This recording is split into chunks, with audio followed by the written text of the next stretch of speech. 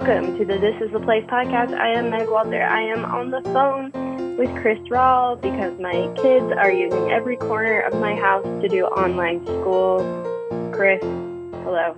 Hello, Meg. I'm always worried about your well-being, but even more so now, based on the fact that there's no respite in your life at this point, correct?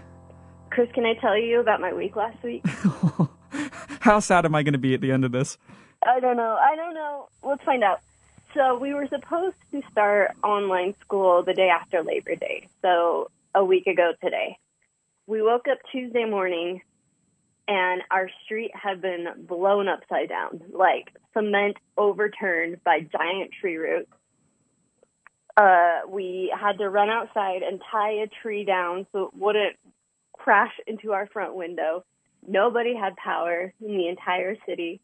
School was canceled. Next day, nobody had power. School was canceled. Next day, still a lot of people didn't have school or power. School was canceled. And then Friday, they're like, why even bother? We finally started school Monday, yesterday.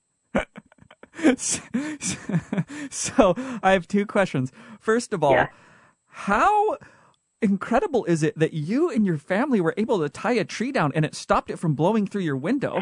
Well, we had help. All our neighbors helped, and there was tarps involved, and there were these heavy duty not ropes, but what real construction people use, where it's a nylon, a winch type. Yeah.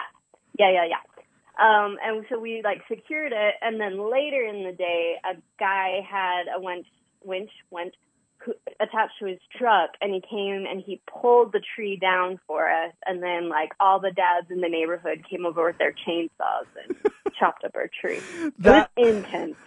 The most terrifying visual I've ever had is a bunch of dads showing up with chainsaws for reasons that you're like, I hope this is about the tree, but I know that dads can get angry sometimes, so I won't fully quickly turn into a horror movie. My second question is, you have no power. Everybody's at home for multiple days on end. I don't understand what happens for those days. You just kind of brush past that fact. Well, so we were lucky. We went down to my parents' house the day the power was out, and our power came back on within 12 hours. But our neighbors across the street didn't have power for 3 days. So luckily it wasn't hot last week, so they were okay. But they were living by candlelight and going to Starbucks to get Wi-Fi, pioneer times. And playing Monopoly all day. What would you do at your house? Well, that's the thing. You don't realize how much you love electricity until you don't have it. I realize, trust me. It's pretty bleak as soon as that goes out. What are we going to do? Talk to each other? Get out of here. No. Who wants to talk to their family? So on the bright side, this week has got to be exponentially better so far, right? I mean, so far, school's all online. There's been a lot of technical difficulties, as you would expect. We'll see how it ends up. I don't know, man. If it makes you feel better, I've been playing golf a lot and really been watching a lot of sports and gambling on them. Oh, have you? Yeah, that makes me feel better, Chris. Thanks. You know what? As your friend, I will invite you if things ever become too much and you want to come down and just watch 4 different games at the same time and place bets on them with me. You are welcome anytime. I appreciate that, kind of. Before we get into the news we have here on the dock, we need to quickly talk about that video of our local news segment that went viral yesterday. Did you see that? No, but I'm so excited. Chris. Yes. Chris, there was a rally in St. George. It was an anti-mask rally. At first, I was like, this is kind of funny, and then it quickly turned to bone-chilling. The things these people were saying when being interviewed by a reporter, I was ready to ask to have St. George secede from the state. It was very bad. And then I feel like I was a little irresponsible too, because the reporter talks to a kid and the kid is like, COVID is just the flu, which is a line that a parent had clearly fed them. I'm like, nah, let's not put kids on TV spouting misinformation. That sounds real bad. I am on the internet looking at the angriest old woman I've ever seen, and I've seen angry old women on the internet. Yeah, it's a lot. I just want to come out and say that as a Utahn, it's very embarrassing, and most people I know are very embarrassed by this video. So let's not let this speak for everyone who lives in Utah. I'm seeing a lot of signs. There's one that says "My body, my choice" with a mask and an X out. Yes. There's one that has mask on with like a little switch and then brain off with a little off switch. Yep. That one's actually creative. I like that one. There's one that says, I identify as a fresh air breather. It's real bad. Don't love it. Don't want to dwell on it. Let's just acknowledge that not everyone who lives here is banana pants. I actually love going to St. George, so I didn't know. I love St. George too. I didn't know that there was this much anti-mask sentiment, but why would I have known? Because that's only recently reared its head. But back in the day, it seemed like just a lot more really slowly driving older people. That's really all the run-ins that I had in St. George. So apparently they're also like, they're into the my body, my choice thing. I can't. Let's get into the other news because I'm just like, I can feel my blood pressure rising. So our first story comes from the Salt Lake Tribune. It's written by Sydney Gonzalez. It's about a town in Daggett County. It's called Dutch John. Wait, we have a Daggett County? We have a Daggett County. It's the most remote county in all of Utah. It's like up in... Where is it? I believe it's up in the northeast portion of Utah. Oh, okay. It's by Flaming Gorge. Okay. So there's a town within Daggett County. It's called Dutch John. And this reporter's article is about how it's trying to take itself off of the map, literally. Okay. Yeah, I have a question about this. Take itself off the map, like no longer be a town. Is that what they're doing? That is exactly correct. So they want to like be absorbed by a neighboring town? No, they want to be a lawless just area. They want to be, who's a Wesley Snipes? A Wesley Snipes of a town? They just want to be a Wesley Snipes town, and for that I can't fault them, honestly. So sure. Dutch John, it's home to like 100 people. There's not a lot of people. Oh, actually 150 is the exact amount. Okay, so it's not a big town. Okay. But some of the residents of the town keep running against this local government, and so they're like, we hate this government. They're always trying to put clamps on us from doing what we want to do. And so they put a vote up that is for taking their town off of the map. Okay, so it's not a town anymore. They go to a judge. The judge says, you will need 18 petition signatures to get an actual vote on this. They get double that. They get 36 petition signatures, okay? So it goes to a vote. And unfortunately, it's shot down by a count of 55 to 38. Oh, wow. So they go to... Let's see, what's the math on that? Not everybody voted. It's 93 people out of 150, which, when you think about it, that's actually a great voter turnout. Isn't a normal voter turnout? Yeah, isn't it like 2%? Yeah, but if those other people had voted... See, this is why voting matters. Oh. Your voice matters. I always go the other way. No, you never vote. Keep going. If I lived in Dutch John, I'd be way into the your vote matters. Because I'm like, no, literally, you're 1 out of 150. And if only 93 people show up, you're more than 1% of the vote. Yeah, absolutely. That's huge. They talked to the resident there his name's Thompson Davis. He's the one who started the petition. And he said that he wanted the issue on the ballot because he's making an effort to get rid of, this is in quotes, the heavy-handedness of local leaders. And so the Salt Lake Tribune calls him up. They're like, what's going on? He's like, well, I have a business here, and I just keep getting like blocked at all turns by these leaders. So this is a direct quote from him about the leadership. They're making it difficult to be here. There's a vacuum of leadership here. It's very poor, end quote.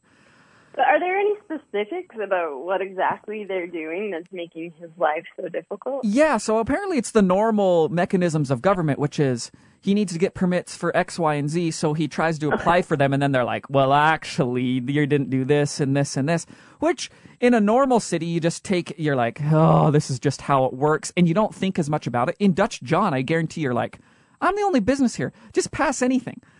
We have one business. I sell a little bit of food or something to people as they come by. You don't need to worry about the fire marshal and all that kind of stuff. So I can understand his frustration here, right? Sure. I wish that Thompson would come to larger cities and just deliver sweet quotes on Salt Lake County and Utah County. And they're just like, so what's going on here with, Spencer Cox, something just like, he's just making it difficult to be here. There's a vacuum of leadership. Sure. I like the directness on his part. Sure. Meg, do you believe that Dutch John should or should not be a town? I just learned it was a town 30 seconds ago, so I don't know that I'm the best person to weigh in on this. If I had a gun to my head, I'd say it should be a town because I like the name. Do you believe that other towns... So what if... I guess Sugar House isn't a town, but whatever area Sugar House is a part of, I want more places to put it to vote whether or not they should be an actual city. I think we'd be shocked how many people would just be like, no, I want Spanish Fork to not be a city anymore, and it's the Wild West. Spanish Fork would immediately do that. I actually think that most people would opt not to be in a town. Of course we would. And then what? Then we'd go back to the olden days. Like maritime law? Yeah, I don't know. I think it'd have a whole other can of worms, but at least the people who are always like, all of my problems are tied into the government, then we'd at least get to do the gotcha moment. We're like, well, look now. Look what's going on now here, buddy. Still have problems. As it turns out, you just have problems when you're a living, breathing person that's on Earth, regardless of what's happening. Who could have ever seen that coming? This is pain. So, there's another story. It's on KSL.com. It's actually not a story. It's a sponsored post from Robert J. DeBry. Which you hear, and you're like, oh, okay. Is he the one call, that's all? I don't know what that is. Or is that Craig Swap? I think all local... Or is that Siegfried? I think all local slogans blend into the same thing for me. So it could be all of them and none of them. I really don't know. I know he's a personal injury lawyer. That's about all I could tell you. Yeah. Well, we've got a gang of them. We've got Craig Swap, who I think is one called I thought. We've got Siegfried and Jensen, who I always confuse with Siegfried and Roy, the Tiger Tamers. And then we got Robert J. DeBry. I like the idea that we have an alternate Tiger Tamers, but they're just really into law, but they still kind of like tame tigers on the side. I don't know why they're not doubling down on that. Like, they should make all of their ads tiger-related. Well, here, it's a self-sustaining business when you are a tiger tamer and will undoubtedly suffer some sort of personal injury from the tiger, and then you can go to your own law firm and sue the tiger for the money and more. It's like how Apple only works with other Apple products, It's exactly correct. It's exactly correct. So, Robert J. DeBry, sponsored story, KSL, catches my eye. The story, 7 Utah stereotypes that are absolutely inaccurate. Okay? Okay. I don't know why Robert J. DeBry is the one musing on this, but I'm more than willing to bite on the bait. Because the first one that comes up, not everybody loves green Jell-O. Chris, I'm gonna stop you real quick. Okay. And I know how hypocritical this sounds because I started this whole episode with like, not every Utahns like this. But have you noticed how defensive we all are about Utah? Explain. Like I feel like everyone's like, Utah's actually cool. We're not a bunch of like hicks. Utah's great. We're cosmopolitan. Like, we all have like this chip on our shoulder. Like, no, you don't get it. We're a metropolis. And it's like, maybe it's okay if we eat Jell-O. Who cares? You are talking to the wrong person, because anytime somebody tells me something like that about Utah, I'm just like, yeah, that's what it is. What do you want? Like, are there a bunch of hicks here? Yeah. What do you want? Okay. Do we love Jell-O? Yeah. Like, are the families big? Yeah. Okay. Who cares? What are we talking about? If it was like something that was actually bad, I'd be like, yeah, that would make me not want to live here. If a bunch of my neighbors eat green Jell-O, I'm just like, whatever you do, you can do. I don't necessarily want to eat it, but it's not going to bug me if you eat it. So why are we talking about this? Yeah, exactly. The problem is, I have a little bit of a bone to pick with this because I don't think that this is true. I think everybody kind of does love green Jell-O. And the main reason I think this, there are two reasons. Number one, Senator Mike Lee, you might not know this because I didn't, although you're more involved with the political world. He holds every Wednesday an event called Jell-O with the Senator. It's in, that's the specific title, okay? It's in Washington, D.C. Okay. And if you're a Utah, so the purpose of the event is, if you're like a Utahn in Washington, D.C., and you're feeling lonely and you want to come and kick your feet up with some other Utah politicians, you show up at Mike Lee's office on a Wednesday, they hand out green Jell-O, and it's kind of like a happy hour, like a cocktail hour, but it's there with green Jell-O, and you just, you talk about all these Utah stereotypes that are untrue, and you talk about the chips on the shoulder and how people always believe these things. And you do that with Mike Lee and his hundreds of associates. Does that sound like something you would be interested in? Not so much. Kind of depends, though. Green Jell-O. Aren't there multiple flavors that are green? Like, you could have green apple, you could have lime. Yes. You could have... Pear. What is it? I think that's a common misnomer that green Jell-O is all under one roof, Like, would you just say, this is a green sucker? No, you define what the flavor is. And that's something that Utah needs to flush out a little bit more is the Jell-O state, It's not about green Jell-O. I grabbed a can of flavored water, like a LaCroix knockoff, and it was green. I was like, oh, this is going to be lime. It's going to be refreshing. It was apple, There you go. So, you gotta check the flavors of the green product you're consuming. Unfortunately, because of COVID, there's a notice on the senator's website now that says, due to the circumstances, there will be no Jell-O Wednesdays until further notice. Is there nothing left for us to enjoy? I can take a lot of things that have come with COVID, but the idea that I can't go to Washington, D.C. and sit down with a nice cup of green Jell-O in my hand next to Mike Lee and just talk about the issues of the day, that hits hard. Quick cue. Do you think that it was, how you can buy Jell-O in individually wrapped little containers? Yes. Then you peel back the lid and the spoon, or are they making a big sheet pan of Jell-O, cutting it with cookie cutters and serving it in like banana split dishes? I love the idea that it mimics a cocktail hour. So there's variations of it. You have the cups, you have the big sheet, you have the Jell-O jigglers, the little cutouts, and like Mike Lee's throwing them up in the air and catching them in his mouth. Everybody's clapping and cheering. Like, I assume Jell-O with the senator is about as lit as an event could be. Maybe I'm wrong. Yeah. And if I am, I'm willing to admit it. No, it sounds like a great time. I feel like you put a bunch of different Jell-Os in front of Mike Lee, and the freakiest stuff's going to go down. Do you not agree with that? So this is where I'm a little thrown off by Robert J. DeBry's claims, because there's a Senate resolution that was passed about recognizing Jell-O as the favorite snack of Utah, okay?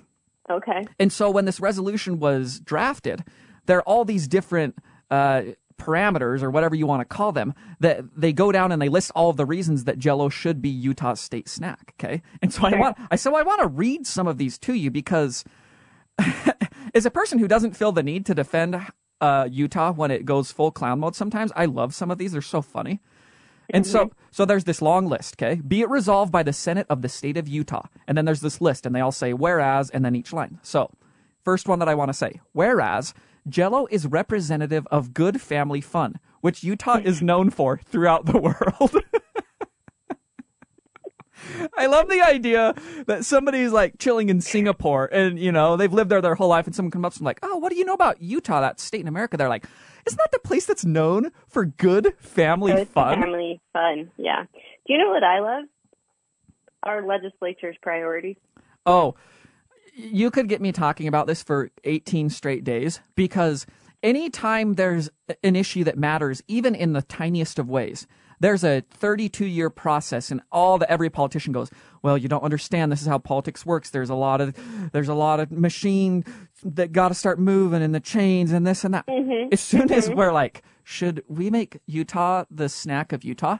It's crafted in like 6 minutes. Everybody's brainstorming. They're throwing out these good family fun ideas. It happens so fast. Yeah. If only we could apply this to other things, Meg, but that's a whole other discussion. If only. Another one. Whereas, in 1997, Salt Lake Tribune editorial cartoonist Pat Bagley drew a week-long series of political cartoons showcasing Jell-O in Utah in conjunction with the 100th anniversary of Jell-O. Mm-hmm. Is that okay? I'm kind of confused why that should make Jell-O our state snack. As am I. Like, I don't understand like it. this bad cartoonist who works for Salt Lake Tribune wrote about Jell-O for a little Wait, while. no, he's good. He's not a bad cartoonist. He's really good. He just won a bunch of awards. That might reflect more on the award than on the cartoonist, but again, that's probably another discussion. Next one. Whereas, when Des Moines, Iowa edged out Salt Lake City as the capital of Jell-O gelatin consumption, in 1999, it sparked front-page stories in Salt Lake City's newspapers. I mean, yeah. So we wrote up... First of all, I want to go back to 1999. Because... In the 90s, don't you just miss the 90s? Like, if that was our front-page story in Salt Lake City's newspapers, how chill were those times? You know, I think of the 90s, and I feel like I'm wearing, like, a cozy sweater, you know? 1999, I'm 13 years old. I'm actually living the dream. I'm probably eating green Jell-O. I actually am. I was way into Jell-O back at that time. Okay, next one. Well, who wasn't? Whereas Utahns rallied to take back the title as chef Scott Blackerby hosted a recipe contest in the Hotel Monaco's Bambara restaurant. Monaco. And Pat Bagley ran a cartoon persuading Utahns to purchase more Jell-O gelatin. What the hell did that just say? I need that deciphered. Well, okay, so we were threatened by Des Moines, who isn't, and the whole state was like, top priority, win back title of top Jell-O consumption. And so the chef, who I assume is a big deal, hosted this contest, and I don't know what happened there, but then Pat Bagley ran a cartoon and got Utahns to buy more Jell-O. I don't completely understand how the cartoon tied into the contest. There's a chef that was trying to host a recipe contest surrounding Jell-O? That doesn't sound like a chef to me. Well, he was doing a favor for the legislature, you know? And he was at Hotel Monaco's Bambara restaurant? What is that? Monaco. Monaco's? Where is that? It's downtown. Oh, that's in Utah? Yeah. I thought that was some like extravagant overseas location. No, it's downtown by the Capitol Theater. So Chef Scott Blackerby is just some guy that lives in Salt Lake. He's not even a chef. They just found him. And they're like, can you just post this recipe contest? This one pertains to you, so you're going to have to defend your fellow Brigham Young University students, as I always ask you to do on this podcast. Whereas, throughout 2000, Brigham Young University students campaigned to make Utah's love of Jell-O official at festivals and fairs throughout Utah. Yeah, I don't understand what that means. What does that mean? It means that anytime I think BYU students can be cornier than the public perception of themselves, they somehow are cornier. Like, how are they campaigning? Actually, why are they campaigning to make Utah's love of Jell-O official at festivals and fairs? Does that just mean that love of Jell-O is like recognized at festivals and fairs in Utah? You go to the Utah State Fair and there's like a banner or something? Is there a booth with a bunch of BYU students? What's going on with that? I don't know. I was there in 2004. I cannot speak to the previous classes and what kind of shenanigans they ensue. I can tell you as soon as I got there, everything was ship-shop shaped. Like I was in charge and everyone listened to me. What did you campaign for when you were a BYU student? Dutch John. Oh, what? I was like, let's make Dutch John a town. Those people, they need to be a town. I actually kind of like that. You took the opposite of our boy. You're like, nope, you're staying in town. 150 people, that's a town. Last thing that said, this is like the kicker for the resolution. So, you know, these politicians get together. They're like, we're going to save the best for last. The very last thing on this resolution that was passed and now recognizes Jell-O as our official state snack, be it further resolved that a copy of this resolution be sent to Kraft Foods Incorporated. Sure. Like, who is that sent to at Kraft? And what are they doing with it? Yep. Yeah. Like, this ties into do you ever get emails where you're like, all right, like, there's like nothing you can really say in response. It was more like someone needed to get something off their chest, and you're like, well, okay.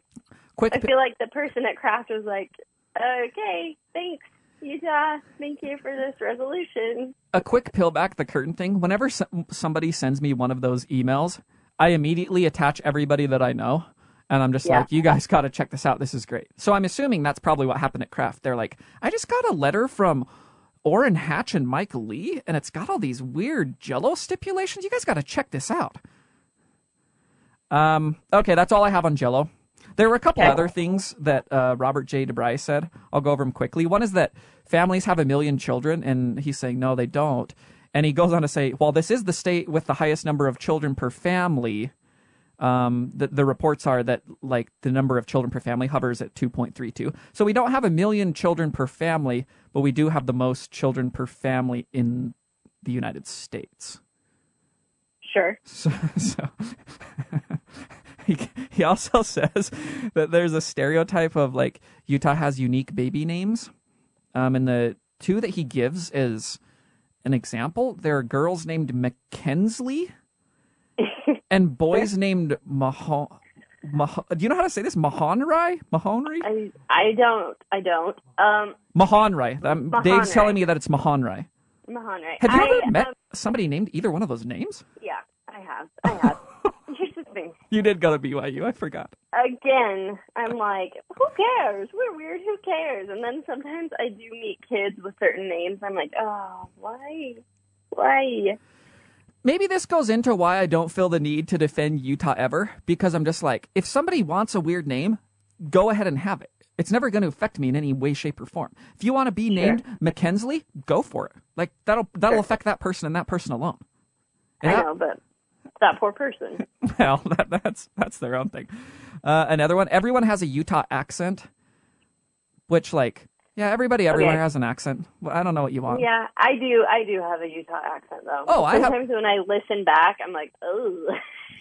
I have. Do you really think that? I have a significantly worse Utah accent than you, and I haven't, like, noticed it, but I also don't pay close attention to that. It's only I do say mountain, and I do, like, put emphasis on weird parts of words. And I'm not aware, obviously I'm not aware that I'm doing it. But when I hear myself on podcasts, I'm like, oh boy, that is tough luck, Meg. Well, what I think is strange about the accent thing is I never hear accents from any other part of the world and just go like, why do you say it like that? Like I hear a Southern accent or like a Spanish accent. I'm just like, yeah, that's their accent. I never think about it. Right? I know. I don't know why it's bad. I don't know. I need to reach out to Robert J. DeBry. Maybe I'll email over to old Robert J. DeBry and his associates and get a little... You know what he's going to do? He's going to get that email and go, okay. No, he's going to get the email and attach everybody and be like, this guy had some weird stuff he needs to get off his chest. He actually read that sponsored post and took it seriously. What a bozo. Two people to engage with this. All right, we're going on to the last story of the day. Summit County. Dude who lives in Wyoming. He's driving home on I-80. He and his wife. And this is actually caught on, he has a dash cam. So this is caught on video. So it's not just this guy like making up some random story. He's cruising along I-80, driving 80 miles an hour. Yeah. It's dark. Yeah. An elk suddenly in the road. He just blasts it. Elk comes through the windshield, and the antler of the elk gores him directly in the chin. Which, just think of the improbabilities of this so far. I mean, you are in Summit County. I feel like every wildlife encounter we've discussed on this podcast has been Summit County. Is it just because there's such a high volume of animal encounters in Summit County that sooner or later these bizarre things have to happen? Or is it just because there's so much wildlife, there's this weird aura going on? It's like, if there's ever going to be a goring, it's going to be here. A self-inflicted goring driving on I-80. Yeah, I don't know. He gets 7 stitches in his chin. Okay. They had to glue his hand because it also got sliced by the antlers. Yeah. He gets some bruising from the airbag, but as it turns out, he's like way okay. He's like, yeah, I'm glad I got hit in the chin, it hit it right on the bone, so it like drilled the bone and then deflected it, so it didn't like go through his head. Oh. He did the right thing, though. Like, you're supposed to just hit the animal, right? You're not supposed to swerve out of the way. Yes, you always hit the animal. As soon as you see an animal, if it's trying to get out of the way, you accelerate. You go after it. You try to take it down. Is that what you're saying? Yeah. This is not the take I expected from you.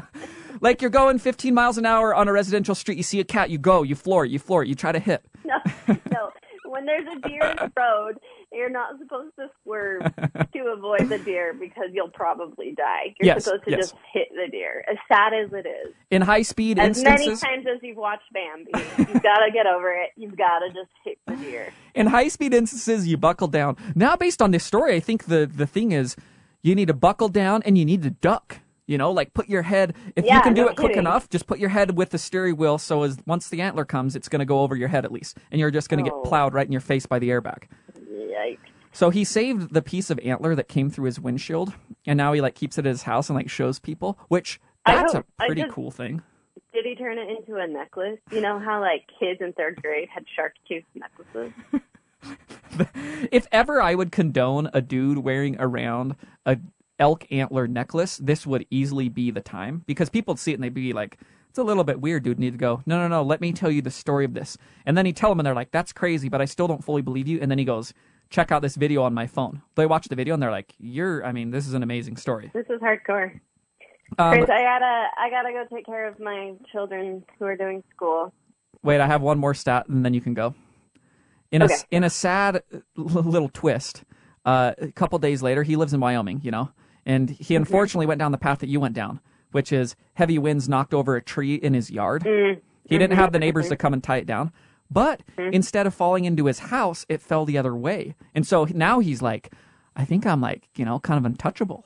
Things are going on all around me, and I'm just the eye of the storm, So maybe we should go and hang out with this guy because we could never die if we're around him.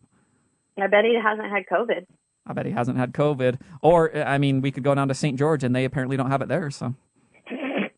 It's great. We either need to go to St. George or Wyoming, Meg. Oh, I am. I'm supposed to go to St. George at the end of the month, and I'm like, ugh. Go down there. Go down there. Spread the joy. Spread the love. What if I do my own rally, a one-person rally? And kind of actually, masks are good. You should wear them. I mean this in all seriousness. I feel like that old lady would beat you up.